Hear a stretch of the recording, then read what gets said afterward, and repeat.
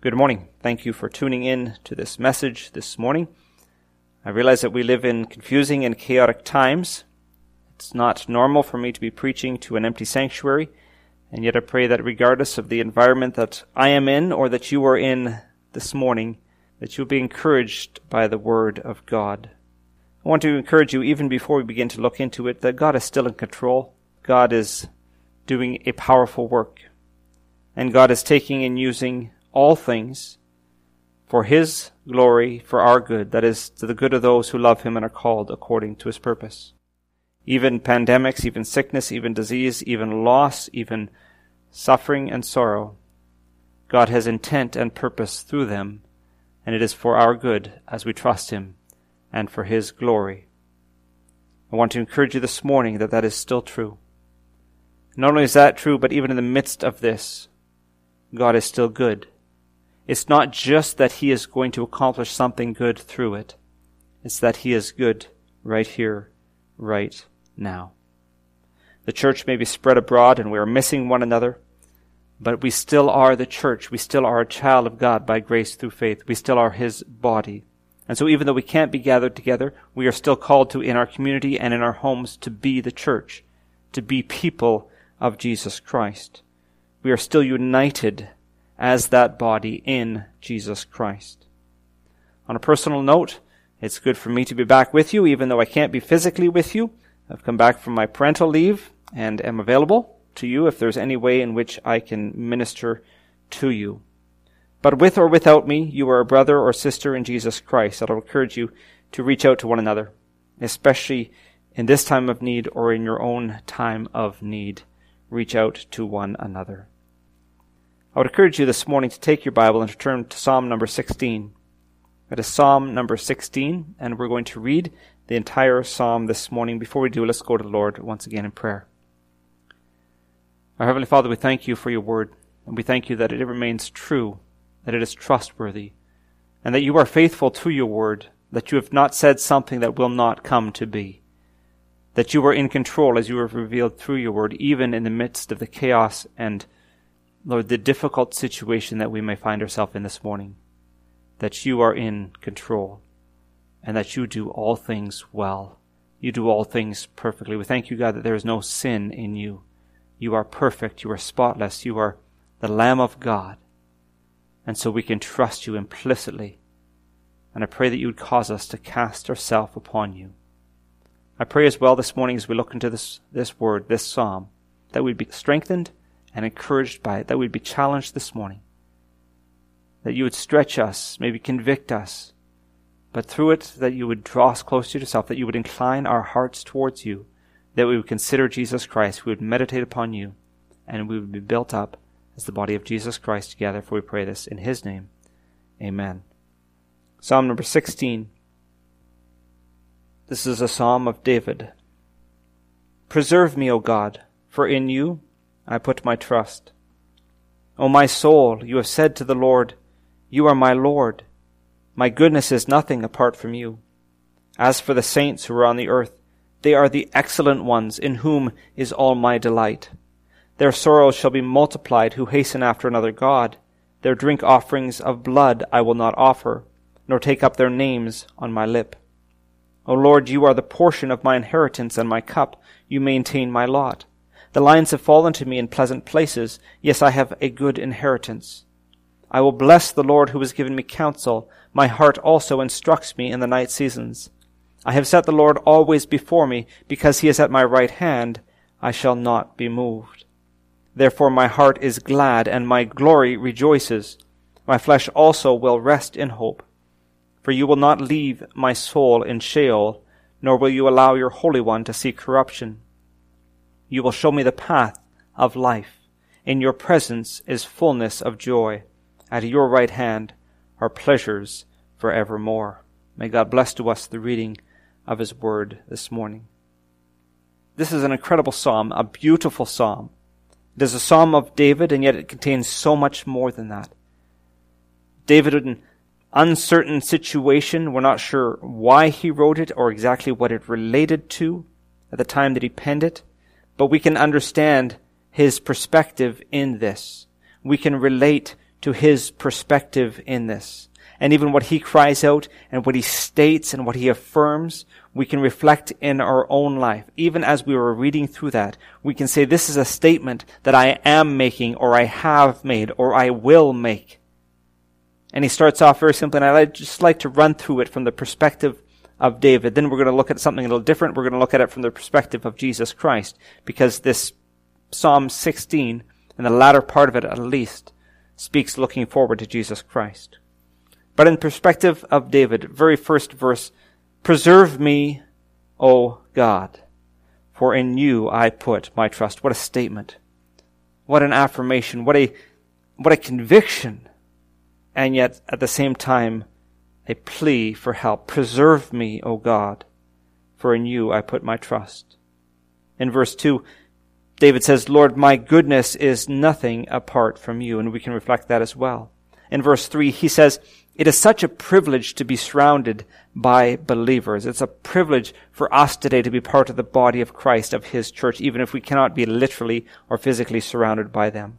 In verse 4, he says that he abhors evil, and he'll refuse to even say anything about them or have anything to do with them. In verse 5, he makes a statement that God is my provision, now and eternally. In verse 6, David says, God has blessed me. In verse 7, he says, I will bless the Lord for giving me wisdom. In verse 8, he says, God is my focus, and nothing disturbs me. He says in verse 9 that he has peace and gladness and hope in light of this, that God is my focus and nothing disturbs me. In verse 10, he says that my destiny is not in the grave, that he had hope beyond the grave. In verse 11, he says, God will bring me through death to everlasting life. And I'm certain that David didn't know exactly how that would be accomplished, but he had that confidence. He continues to say that your presence fills me with joy. This is in verse 11. And then he says, there is eternal pleasure in being with you. These are some of the perspectives, the view, the certainty, and the hope, the confidence that David had. And I pray that you can repeat them with David this morning.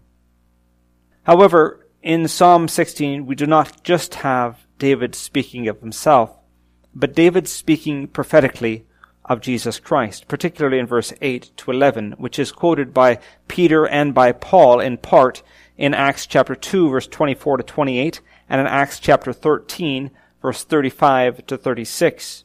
In both these passages, it is recognized that David was speaking prophetically about Christ, and particularly about the resurrection of Jesus Christ. So here in Psalm 16, although David speaks from his perspective, he is speaking, predicting, or prophetically of the death, burial, and resurrection of Jesus Christ. And we see that very clearly as we look at the latter part of the passage. Psalm 16, verse 8. So think of this, we've already looked at it from David's perspective, now think of it from the perspective of Jesus Christ. He says, the Lord, that is Jehovah, is always before me. Was that the case? Yes. He continually looked to his heavenly Father. That was his focus. And so he would not be moved. Was that the case? Well, it says here predictively, or speaking prophetically, that he would not be moved. I shall not be moved. It speaks in the New Testament of Jesus Christ setting his face like flint towards Jerusalem. That was his goal, that was his aim, that is what he had come for, and he was determined to carry it through. This is the perspective of Jesus from Psalm 16. That's in verse 8. In verse 9 says that my heart is glad and my glory rejoices. Was Christ's heart glad? Yes. In sorrow, oftentimes? Yes. But rejoicing, it seems, at all times, filled with joy. He says he glories, and my glory rejoices. His glory rejoices to go to the cross. Yes.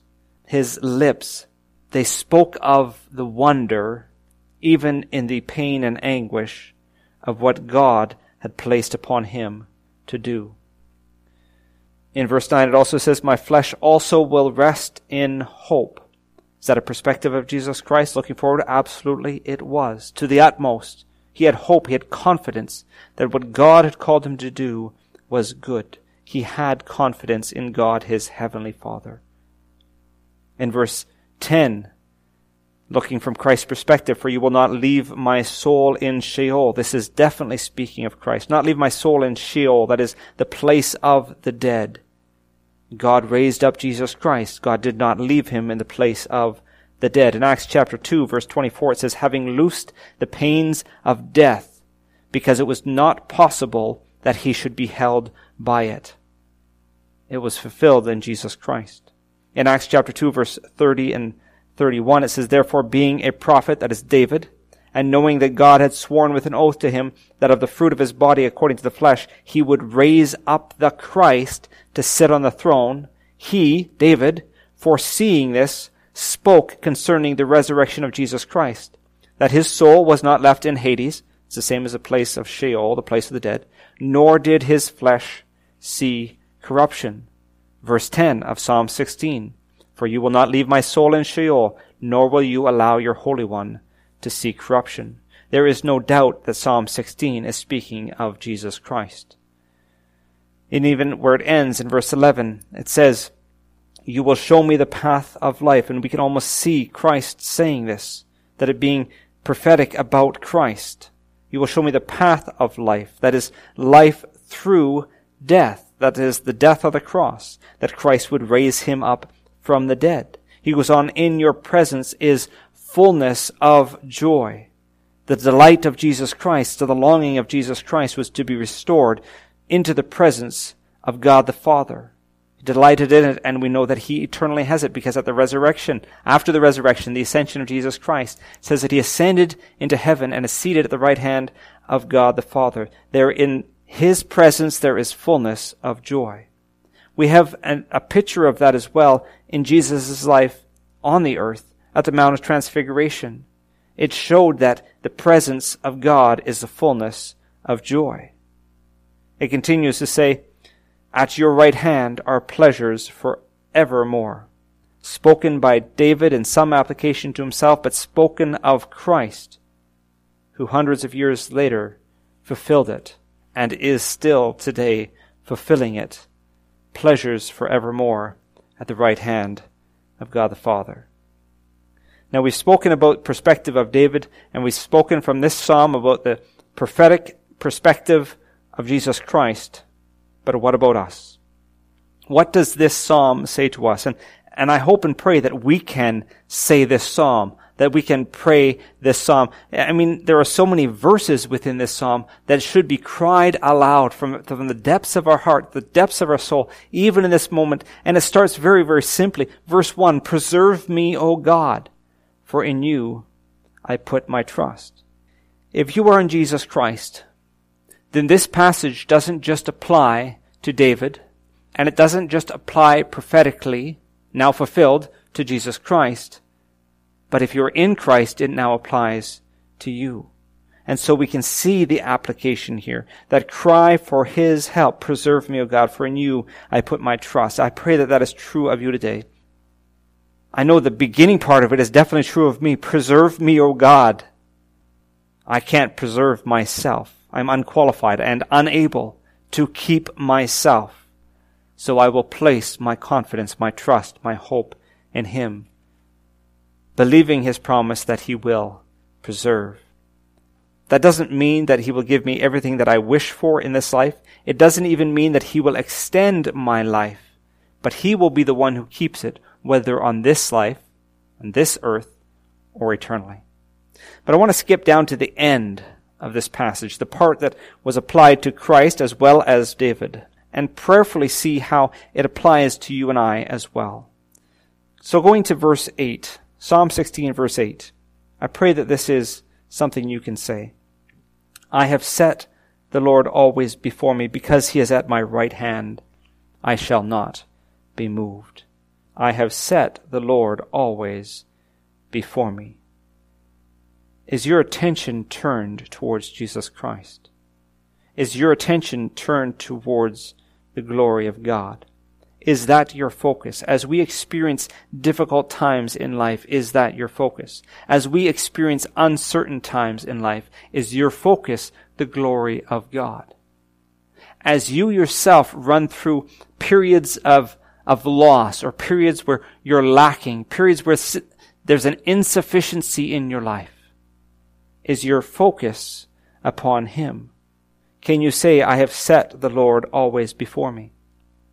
I don't know why God is causing or allowing what is taking place in the world right now, but I can't help but wonder if it is not so that this verse would become a reality. This statement would become a reality. I have set the Lord always before me. Is He not removing things upon which we place our confidence? Is He not removing, if nothing else, the distractions from life? Is He not causing us to reprioritize what truly matters? Right across the globe, He has taken away things that we have taken for granted.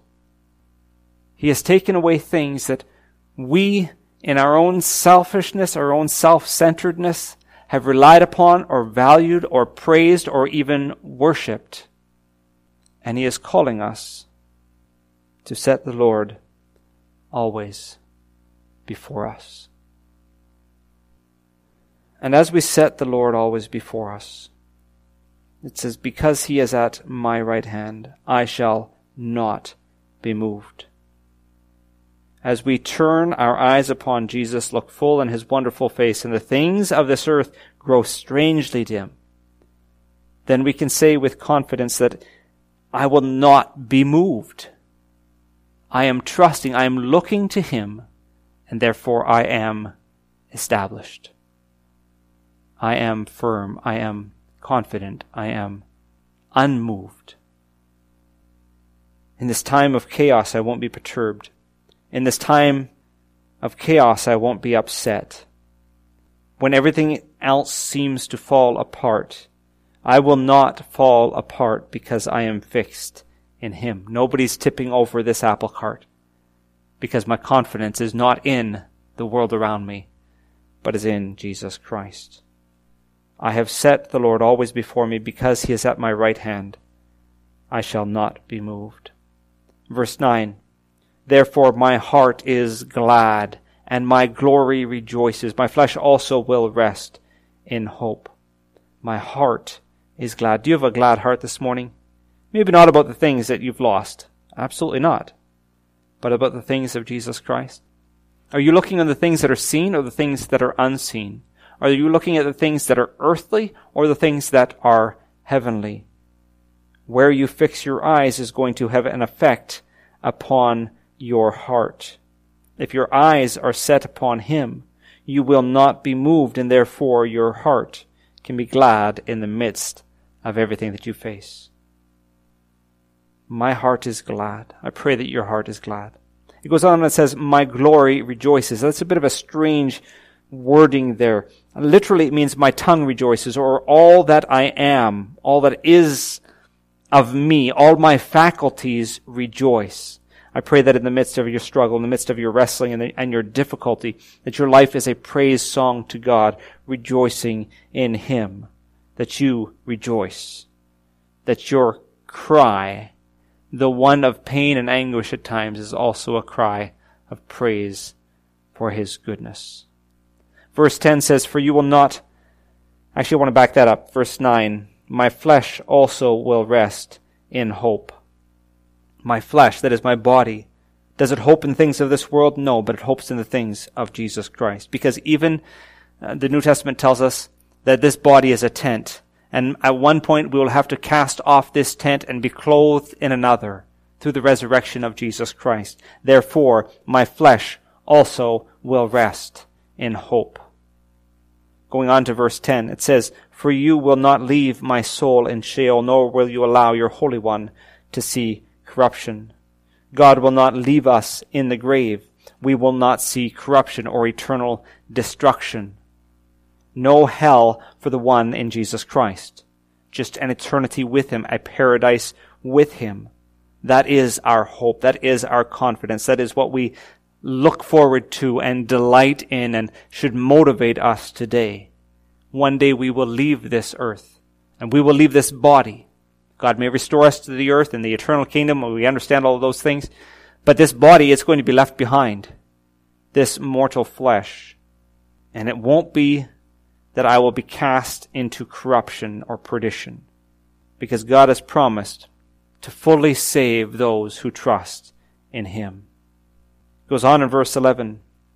You will show me the path of life. In your presence is fullness of joy. At your right hand are pleasures forevermore.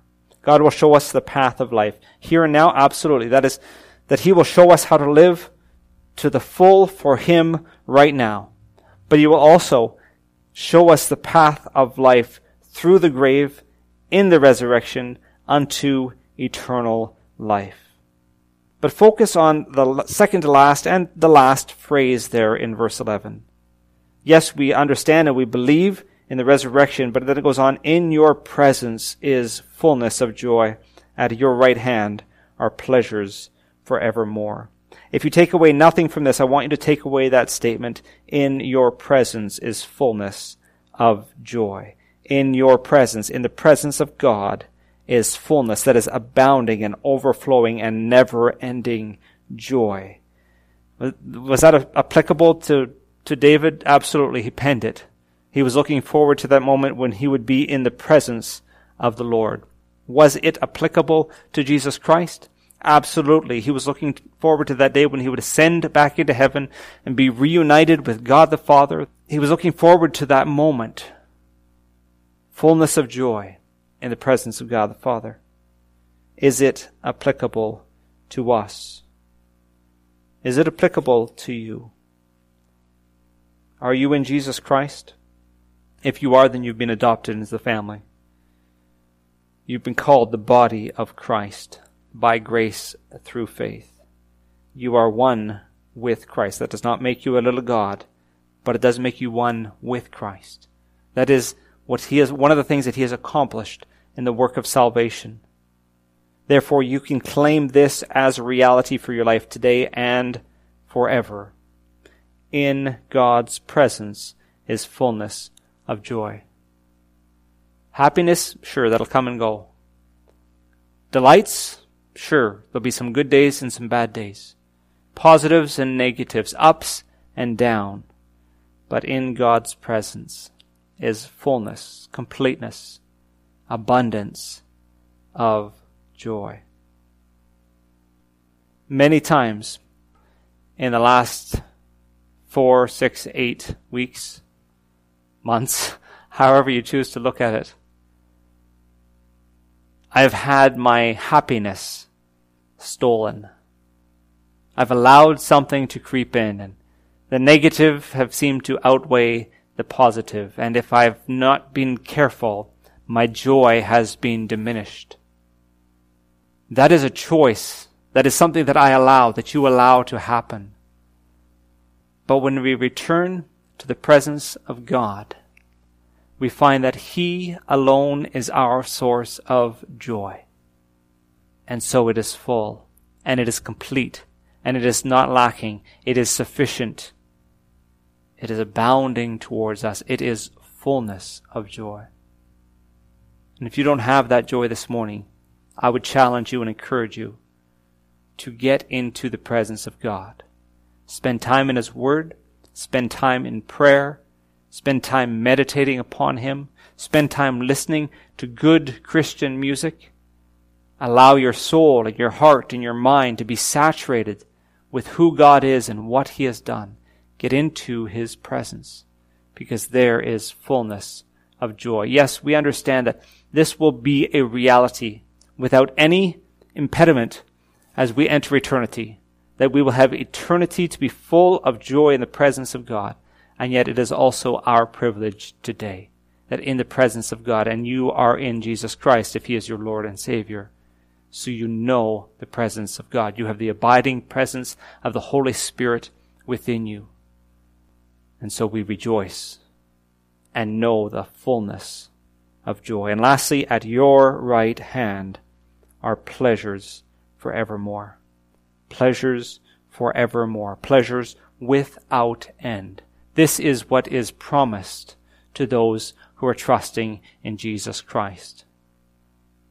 And even here on earth, we experience that to a certain degree, to a limited degree possibly, because we also have sorrow and struggles and frustrations.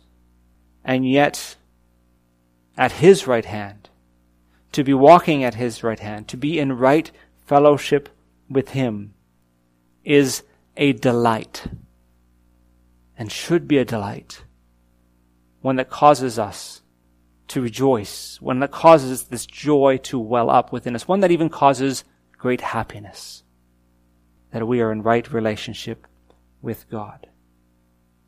I pray that you know that joy today. I pray that you are experiencing and delighting in his goodness, his pleasures, the good gifts from his hand. You're recognizing that they are from his hand. And I pray as well that we are looking forward, that you are looking forward, not in a negative sense, but just in a truly, in a right sense, in a humble sense, but in a triumphal sense, that you are looking forward to the day when Jesus Christ comes to take you to be with himself, where you will know, without hindrance, both the fullness of joy of his presence and pleasures at his right hand forevermore. Let's pray. Heavenly Father, we thank you that you are gracious and merciful to us. We thank you for this psalm, this beautiful psalm, which starts with a cry asking that you would preserve us, but ends in great triumphal cry as well. In your presence is fullness of joy. You not only preserve us, you grant us joy and pleasures forevermore. As we face uncertain days, as we face in our own situations trying times and difficulties and uncertainties, Lord, cause us to cast ourselves upon you, to set our eyes upon you, to set the Lord always before us, so that we would not be moved, we would not be shaken, but that we would rejoice in you. We thank you that you are coming soon. And Lord, may we be faithfully serving you, doing what you've called us to do, and delighting to do it, being ambassadors and ministers of Jesus Christ to the world around us when you return. For we pray this in Jesus' name. Amen.